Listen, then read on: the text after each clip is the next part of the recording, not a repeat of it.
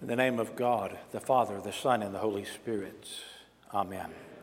Would all the children and teens up through the 8th grade please come forward? Come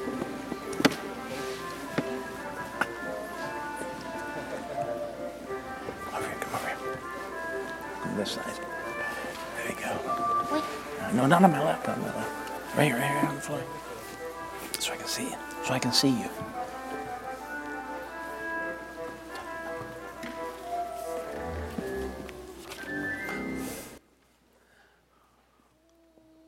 You want to see something? Watch.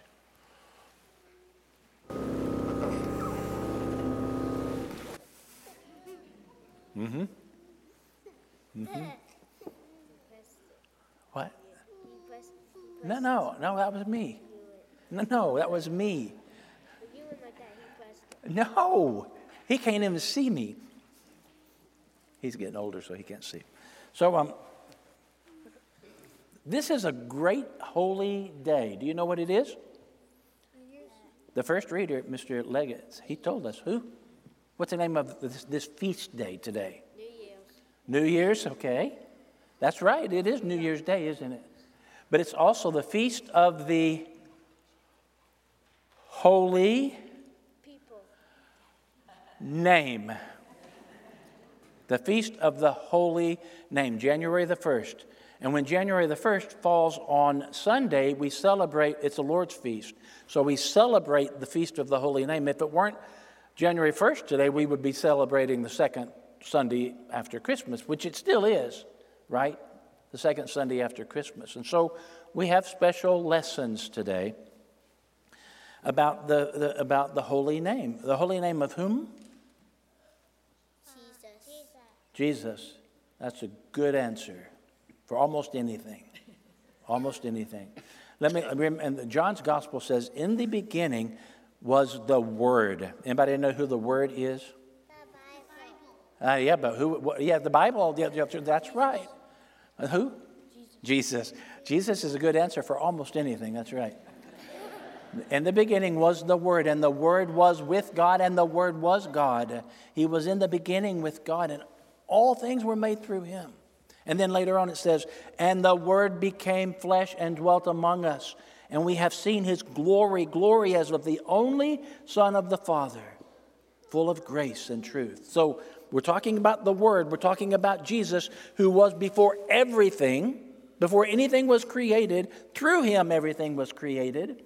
And then He comes down to become one of us, which we celebrated last week and through these 12 days of Christmas, this being the 8th day.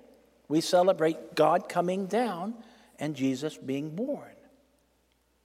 And then in Philippians, our second reading today, it says, have this mind among yourself, which is yours in Christ Jesus, who though He was in the form of God, emptied Himself, taking the form of a servant.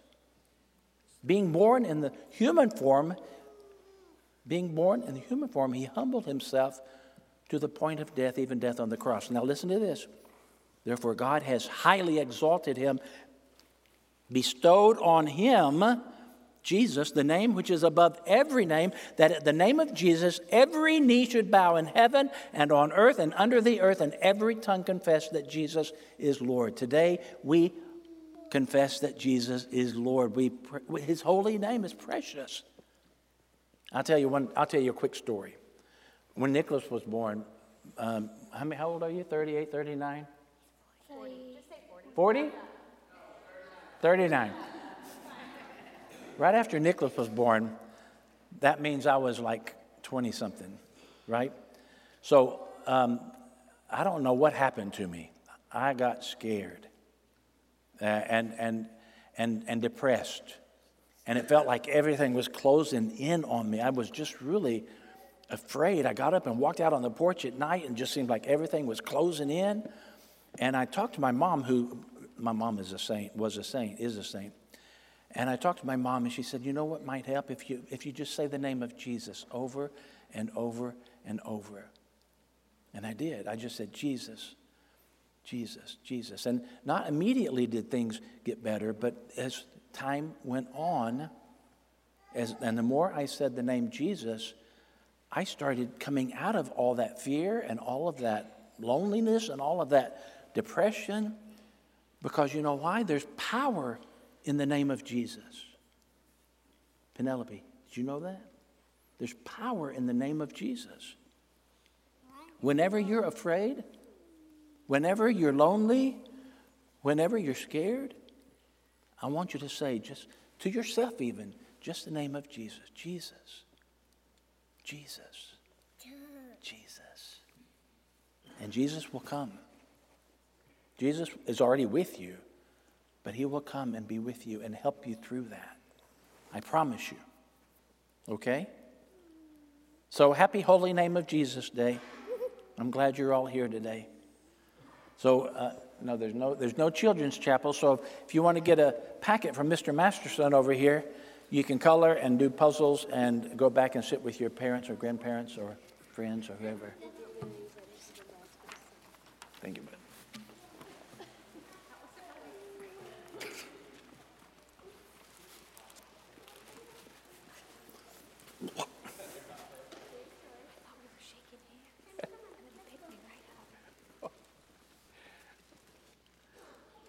It's packet time. As all the children grab a packet for themselves, I want to begin with a little story. The story involves high school Michael. In case you didn't go, I went to the Woodlands High School, which is just north of here, and I was in the orchestra. I played in the viola, and one of the things that I got to do while I was in the orchestra is every once in a while they would get a smaller group of us to go perform at various venues across the Woodlands area, right? So this was back whenever, you know the big Woodlands Waterway Marriott that's right there on the waterway? It was like brand spanking new at the time. And so we were all really excited. There's going to be this Christmas party to go there, and we were all getting ready. And normally, whenever you perform at the Woodlands High School Orchestra, they give you a suit or like a tuxedo that you get at the beginning of the year that is yours to wear for the season. So anytime you perform, you put on your tuxedo. So I, being the good little rule follower that I was, put on my tuxedo to go prepare myself to go perform at this venue. Now, lo and behold, I get to the Woodlands Waterway Marriott, and I look out amongst my fellow performers, and guess what they weren't wearing? They were all wearing black. So I was left there with my little white, it was a black coat with a little white shirt peeking out there like a snowflake, in the midst so much black. So this morning, whenever Father Stan and I were praying over the service and getting ready for the service, we were going over the readings for this morning, and he was describing all of the readings that is for the Feast of the Holy Name for this Sunday, and I was like, that's weird. Those are not the readings that you sent me to prepare my sermon on this morning. So, those are all wonderful readings, but just as today I'm this one white little snowflake amidst a sea of people who followed the rules, we're going to be looking at Isaiah 61, which was not one of our readings this morning. So if you'll open up your Bibles or grab a Bible from the pew insert, maybe grab an electronic device that has a Bible on it. Because we have not heard it yet, it's probably important for us to have it in front of us. We're going to be in Isaiah 61 this morning. Isaiah chapter 61. As you guys do turn to that, I just want to introduce myself. My name is Father Michael Schwant. I'm the Associate Rector and Youth Minister here at St. Timothy's Anglican Church, and I just want to welcome anyone who may be joining us for the first time this Sunday. And I want to draw your attention to, in the lobby or the narthex of our building, we have a welcome desk that has lots of wonderful gifts that you are welcome to take home with you. Those are our gifts to you. But I want to draw your attention to a welcome packet that we have specifically that has lots of information about the church that you're more than welcome to take home with you. If you have any additional questions, don't hesitate to come to myself, to any of the clergy or leadership here, and we will do our best to answer your question. And I want to ask everyone a question that is, how has your year been? How's it been? Good? Bad? I don't know about you, but I kind of, whenever I'm in the new year, it's New Year's Day, right, I get kind of in a reflective mood and I look back on the previous couple of years, and I have to admit, we've had some hard years, haven't we? As I was preparing for this sermon, I made a list of things that kind of came to my mind that made the last couple of years particularly difficult. Number one on my list was COVID. I don't know, I'm not trying to get into the politics of COVID, but baseline, we can say that COVID has been rather disruptive of our life, has it not been? And each time I feel like we're starting to get over COVID's like, no, I'm still here. I don't know about you all, but I look at the news and I also realize how politically divided, not just our country is, but the world right now. I learned, as I was doing a little bit of research, I learned that in Germany, there was a plot to overthrow the government that was thwarted by the police there. Apparently, we're not unique in our political dividedness here in the United States. And in South America, I believe I was reading that some countries have had to suspend their constitution because there's like conflicts between Congress and their president. And I'm like, goodness gracious, what is happening to our world right now? Maybe in the last couple of years, you struggled with the death of a loved one. The holidays can exacerbate that feeling of loneliness that you have. And that part of you that's inside of you that know that they should still be here. Something in you knows that they should still be here. Maybe you have struggled financially these last couple of years. I don't know about you, but every time I get my groceries, I just swear that bill just gets a little bigger every week, doesn't it? Milk and eggs and butter. I mean, tell me, where can I get cheap dairy products? If you know, please tell me. You read of all the conflict going on in our world right now, particularly in the Ukraine and elsewhere where there's this conflict and death and struggle and wars being fought. And so we look on New Year's Day and we look forward into 2023 and we're like, maybe I'm not excited.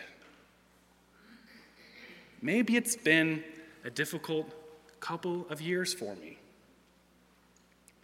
If that's where you are this morning, I have good news. I have good news for you this morning. What we're going to find in Isaiah 61 is a series of promises that Christ makes to us today that can lift us up and sustain us through the hard times of our lives. If you're sitting there in the pews this morning and you're thinking to yourself, Father Michael, that's all well and good, but I am doing pretty okay right now. I feel pretty good. My challenge to you this morning would be to examine why you feel good about this upcoming year. Maybe you've done well in your career. Maybe you've done well financially. Maybe your family has grown these last couple of years. Whatever the reason might be, I'm not saying that those are bad reasons why you should feel good going into 2023, but I would challenge you that Jesus Christ and the promises found in Isaiah 61 and throughout Scripture is a more firm foundation than your career, than your finances, than your family. As wonderful as all those things are, Christ is a more firm foundation. So I would challenge you to listen to the sermon this morning, to listen to Scripture in particular, and say, is perhaps Jesus Christ a better option to place my hope in? That's my challenge to you this morning. So we're going to be in Isaiah. If you haven't already, please turn there. I want to give us a little bit of background information about Isaiah. Isaiah is this wonderfully rich book, but it can be a little intimidating. It is a long book. It's also a prophetical book, which is a little bit more difficult to understand than, let's say, like a narrative or an epistle like in the New Testament that we have. So I just want to give a quick little rundown about Isaiah. So Isaiah was written by Isaiah. There's no surprise there, right? And you can generally break Isaiah up into 3 sections. Now, if you do a little bit of research into Isaiah, sometimes you may hear about certain biblical scholars that may not hold to a Christian faith will say, well, clearly that means it's written by 3 different authors. And I don't have time to get into it this morning, but just so you know, that actually generates more questions than it answers. It actually makes more sense for it to be Isaiah who wrote the book of Isaiah. So that's why you can break it up into 3 sections, all written by Isaiah. The first part, the first chapter 1 to about 30, 35, 40, we have prophetical warnings. So what has happened is that in the people of Israel, the people of God, the kingdom, the Davidic kingdom, has been broken into two kingdoms.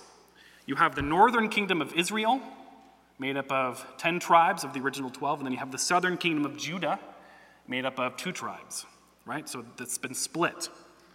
And so Isaiah is prophesying to the southern kingdom here. If you ever are studying prophets, it's often helpful to realize which of the 2 kingdoms they're prophesying to. A little fun Bible fact for you this morning. And so he's prophesying to them, and he says, come back to the Lord. What Judah is doing up until this time is what they're doing is they're trying to put their trust in things other than God. They're trying to put their trust in how strong their army is or how strong their relationships are with other kingdoms at the time, with other gods, with other idols, with their wealth, with their family, whatever it might be. Does that sound familiar? And so what Isaiah is saying is like, come back to the Lord, put your love and your trust and your hope back into God Almighty. That middle section of Isaiah that I reference to, what it does is it points forward, it's a warning, and he says, the northern kingdom at this point has been invaded. The northern kingdom has been driven into exile because they would not repent from God, and the Assyrians came in. And what the Assyrians would do in the ancient world, whenever they invaded a country, is they would go in, they would take all of the cool stuff and all of the cool people, and then they would just steal it. They were just gone. And so what Isaiah prophesies over the people of Judah, and he says, that's going to happen to you if you don't turn back, but it's going to be Babylon. Spoiler alert, Babylon does come. The people go into exile. But what I love about Isaiah, one of the many reasons why I love Isaiah, is after he gives that warning, he gives them hope. Chapters 40 through about 66 are full of these amazing promises of hope that come to a people who are in a difficult time right now, who are looking at the possibility of an exile. Think about the Jews and the people of Israel who were in exile, who read the book of Isaiah and talked about a Messiah who would come and would suffer for his people to set them free. Whenever you and I are in Holy Week, we draw on these verses all the time. And it ends with these promises of hope, a future hope about God will make everything wrong into right. So that's where we are right now. And so we're at the very end of Isaiah, right? And so we're in these promises of a future hope, and that's where we are right now.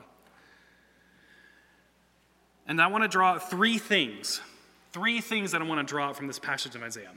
Those three things are, say that 5 times fast.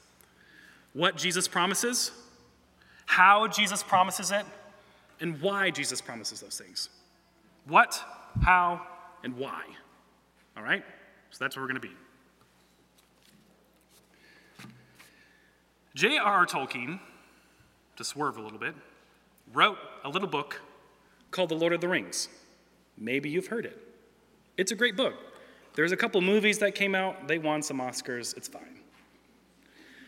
There's a scene at the end of the book that doesn't come up in the movie that I think is one of the most beautiful passages ever written, in my opinion, but I'm biased to The Lord of the Rings.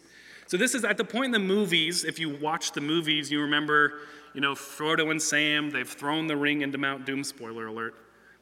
And the volcano erupts, and the lava's coming out, and they're running out of the volcano, and then the eagles come and bear them to Minas Tirith, right? We all are familiar with the scene that we've seen in the movie, right? And so this scene, in the movie, what happens is Frodo wakes up and is confronted with Gandalf, who, in Frodo's mind, has been dead up until now, right? So he's confronted with, oh my gosh, you're alive, right? In the book, Sam actually wakes up first before Frodo. And Sam and Gandalf have this wonderful conversation first before Frodo wakes up. So I want to read to you that little passage from The Lord of the Rings. When Sam awoke, he found that he was lying on some soft bed. But over him gently swayed wide beechen boughs, and through their young leaves sunlight glimmered, green and gold. All the air was full of a sweet mingled scent. He remembered the smell, the fragrance of Ithilien. Bless me, he mused, how long have I been asleep? For the scent had borne him back to the day when he had lit his little fire under the sunny bank, and for the moment all else between was out of waking memory. He stretched and drew a deep breath. "Why, what a dream I've had," he muttered. "I'm glad to be awake." He sat up, and then he saw that Frodo was lying beside him and sleeping peacefully, one hand behind his head and the other resting upon the coverlet. It was the right hand, and the third finger was missing. Full memory flooded back, and Sam cried aloud, "It wasn't a dream, then where are we?" And a voice spoke softly behind him, "In the land of Ithilien, and in the keeping of the king, and he awaits you." With that, Gandalf stood before him, robed in white, his beard now gleaming like pure snow in the twinkling of the leafy sunlight. "Well, Master Samwise, how do you feel?" he said. But Sam lay back and stared with open mouth, and for a moment, between bewilderment and great joy, he could not answer.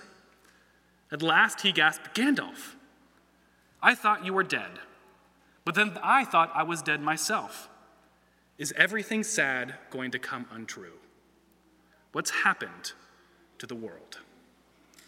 Now keep that last line in your mind. Keep that last line in your mind, and then let's go to Isaiah 61. "The Spirit of the Sovereign Lord is upon me, because the Lord has chosen me. He has commissioned to encourage the poor, to help the brokenhearted, to decree the release of captives and the freeing of prisoners, to announce the year when the Lord will show his favor, the day when our God will seek vengeance, and to console all who mourn, to strengthen those who mourn in Zion by giving them a turban instead of ashes, oil symbolizing joy instead of mourning, a garment symbolizing praise instead of discouragement. They will be called oaks of righteousness, trees planted by the Lord to reveal his splendor. They will rebuild the perpetual ruins and restore the places that were desolate. They will reestablish the ruined cities, the places that have been desolate since ancient times. Foreigners will take care of your sheep. Foreigners will work in your field and vineyards. You will be called the Lord's priests, servants of our God. You will enjoy the wealth of nations and boast about the riches to receive from them. Instead of shame, you will get a double portion. Instead of humiliation, they will rejoice over the land they receive. Yes, they will possess a double portion in their land and experience lasting joy. For I, the Lord, love justice and hate robbery and sin. I will repay them because of my faithfulness. I will make a permanent covenant with them. Their descendants will be known among the nations, their offspring among the peoples. All who see them will recognize that the Lord has blessed them. I will greatly rejoice in the Lord. I will be overjoyed because of my God. For he clothes me in garments of deliverance. He puts on me a robe symbolizing vindication. I look like a bridegroom when he wears a priest as a turban would. I look like a bride when she puts on her jewelry. For just as the ground produces its crops against the garden yields its produce, so the sovereign Lord will cause deliverance to grow and give his people reason to praise him in the sight of all nations. The promises found in the book of Isaiah, and the promises found throughout Scripture, and the promise that Jesus Christ extends to you this morning is that one day everything sad will come untrue. That's not to say that your life isn't hard now. That's not to say that you aren't currently struggling. But if you know that there will be a day without doubt that Jesus Christ will come again and he will make every wrong that has been made right, does that not sustain you? If you know that the victory will be won one day, does that not give you hope to sustain the current struggles of your life? What does Jesus promise in Isaiah? He promises us a future hope that can sustain us through our current struggles. In theological terms, this is called the already but not yet. We already can tap into the power of the future hope found in Jesus Christ right now. That's a power you and I have at our disposal right now. Whenever we pray the Lord's Prayer and we get to that line, on earth as it is in heaven, that's what we're doing. The hope of the future sustains us through the current struggles of our life. So what does Jesus promise to you and to I this morning? He promises us a future hope to sustain us through our current struggles. How does Jesus fulfill this promise, though? How does he go on accomplishing this, right? That's important to know. We know what Jesus' promise is us, but we want to know how he does that, right? We don't want to just assume this is some sort of just flippant promise that he makes to people just to make them feel better about themselves, right? We actually want to know how he accomplishes these things. I want you all, if you can, you don't have to, turn to Luke chapter 4. Luke chapter 4, we're going to be in verse 17. So we're fast forwarding to the New Testament, right? Jesus has been born. He's been living in his ministry. He is beginning his ministry. He's come back to his hometown of Nazareth, and he's in the synagogue. And as he is preaching and teaching and reading in the synagogue, we join him in verse 17. And the scroll of the prophet Isaiah was given to him. He unrolled the scroll and found the place where it was written, "The Spirit of the Lord is upon me because he has anointed me to proclaim good news to the poor. He has sent me to proclaim release to the captives and the regaining of the sight to the blind, to set free those who are oppressed, to proclaim the year of the Lord's favor." Then he rolled up the scroll, gave it back to the attendant, and sat down. The eyes of everyone in the synagogue were fixed on them. Then he began to tell them, "Today this scripture has been fulfilled even as you heard it being read." You see, when Jesus Christ took on flesh, that part of our epistle lesson for us this morning, talking about how the Word became flesh and dwelt among us, all those things that we know, that we celebrate during Christmas, what that means, brothers and sisters, is that Jesus Christ took on flesh so that he could experience all of the hardships of our life. So that whenever he says, "I understand how you feel," he means it. He understands what it means to feel poor. He understands what it feels to be sick. He understands what it means to be sad. He understands what it means to be persecuted, for friends to reject him, for a following to reject him. He understands what it means to be falsely persecuted. He understands what it means to die, brothers and sisters. And so whenever Jesus Christ says that this scripture verse is being fulfilled, even as you heard it being read, we think that Jesus Christ understands the hardship that you're going through right now.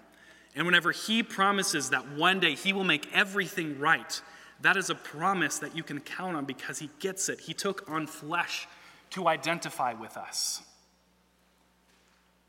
And to top it all off, going back to Isaiah 61, we read in verse 8, towards the bottom, he says, "And I will make a permanent covenant with them."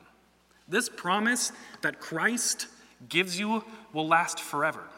That word covenant, what that means is often it's agreement between two parties, right? The one that you probably is easiest to remember is the Mosaic covenant, right? Where God gives the law to the people of Israel, they follow the law, and then God will be their God and will fight for them and go and win their battles and give them blessings and so on and so forth, right? That's it's an agreement between two parties that if the people of Israel do one thing, then God will do another, right? With this covenant, with this everlasting covenant, this new covenant that you and I are living into today, what God has done is he's taken on both the obligation for himself and the promise extended to us, right? Jesus Christ fulfilled the law perfectly. He did everything on our behalf, and he died for our sins on our behalf. And so the promise is a gift called grace that is extended to us. And with that gift, we get all of the benefits of these promises that we have here. So he accomplishes it. The reason why Jesus is able to offer us these promises, these gifts of a future hope, is because he came and dwelt among us. How did Jesus Christ accomplish these promises? He came and he dwelt among us to fulfill these scriptures. So what did Jesus promise? A future hope to sustain us through our current struggles. How did Jesus promise that? He promised it through his incarnation, through him taking on flesh. And finally, this is the easiest thing to answer, but is in many ways the most difficult to understand. Why did Jesus promise this? Why did Jesus promise us these things? The answer is that he loves us. Plain and simple. Jesus Christ came and took on flesh because he loves us. He loves us. God extends us these promises today because he loves us. And that love And if you really begin to try to fully understand the implications of what that love means in your life, that should then go out and cause you to love other people.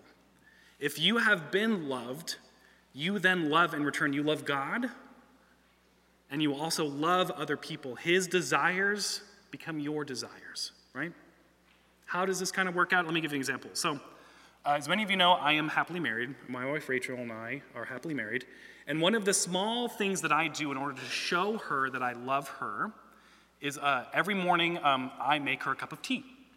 My wife is a tea drinker. She drinks coffee, but she's primarily a tea drinker. And so every morning I make her a cup of tea and I bring it to her. Now, I do that because I love her. My love causes me to want to act and to serve her in a way that I know will bring her enjoyment, right? Now, if you want to respond to certain obligations you have in our life out of fear or out of a sense of obligation, you can do that, but that's not as sustainable as love. I've been in past relationships that have all ended in spectacular fashion whenever I felt a sense of obligation, and that was not a sense of love. Obviously, those relationships did not last. But the one based on love is one that will last. So why does Jesus promise us these things? It's because he loves us. And that love should then cause us to go out into a world and love it as we have been loved. The final verse in our chapter here this morning, verse 11, says, "For just as the ground produces its crops and a garden yields its produce, so the sovereign Lord will cause deliverance to grow and give his people reason to praise him in the sight of all the nations." In all the nations. So what does that mean for us here this morning? It could mean a variety of things, but I would challenge you to think maybe that means going and loving on the person in your life that God has put on your heart for a while. Maybe it's a neighbor, maybe it's a coworker, maybe it's a family member, maybe it's a friend of yours. Whatever that person is, go love on that person. Love on that person and show them the love of Christ. Today, tomorrow, sometime this week, sometime in the near future, because Christ loves you and compels you to go and to share that love with others. So why does Jesus promise us these things? Because he loves us. What does Jesus promise? A future hope that helps us with our current struggles. How does Jesus promise us these things? He promises it through his incarnation and through the everlasting covenant he extends to us today, the new covenant. But why does Jesus promise us these things? Because he loves us. I want to end with a quote. There was a theologian, a gentleman by the name of Karl Barth, who was a prolific writer in the early 20th century.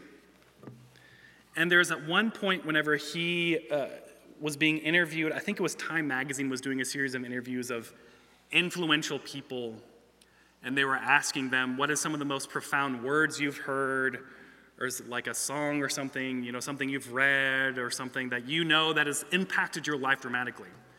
And Karl Barth is smarter than anybody in this room, I'm convinced, because he was just so prolific as a writer and a reader. He had a great span of things to draw upon, right? And so when asked this question, do you want to know what Karl Barth said? Jesus loves me, this I know, for the Bible tells me so. Jesus loves me, this I know, for the Bible tells me so. Let us pray. Heavenly Father, thank you so much for the opportunity you've given us here this morning to worship you. I pray that you will be with us all as we go forth from this place full of your love, that we will extend that love to others, to a world that is so desperate for that love. For those of us here this morning that may be struggling, that may be looking at the long dark of 2023 and saying, how can I get through this? I pray that the promises of future hope will buoy them through that. Where you will say, I understand how you feel, but just keep going, because one day it's all going to be worth it. It's all going to be worth it. And everything sad will come untrue. Lord Jesus Christ, we love you, and it's in your name we pray. Amen.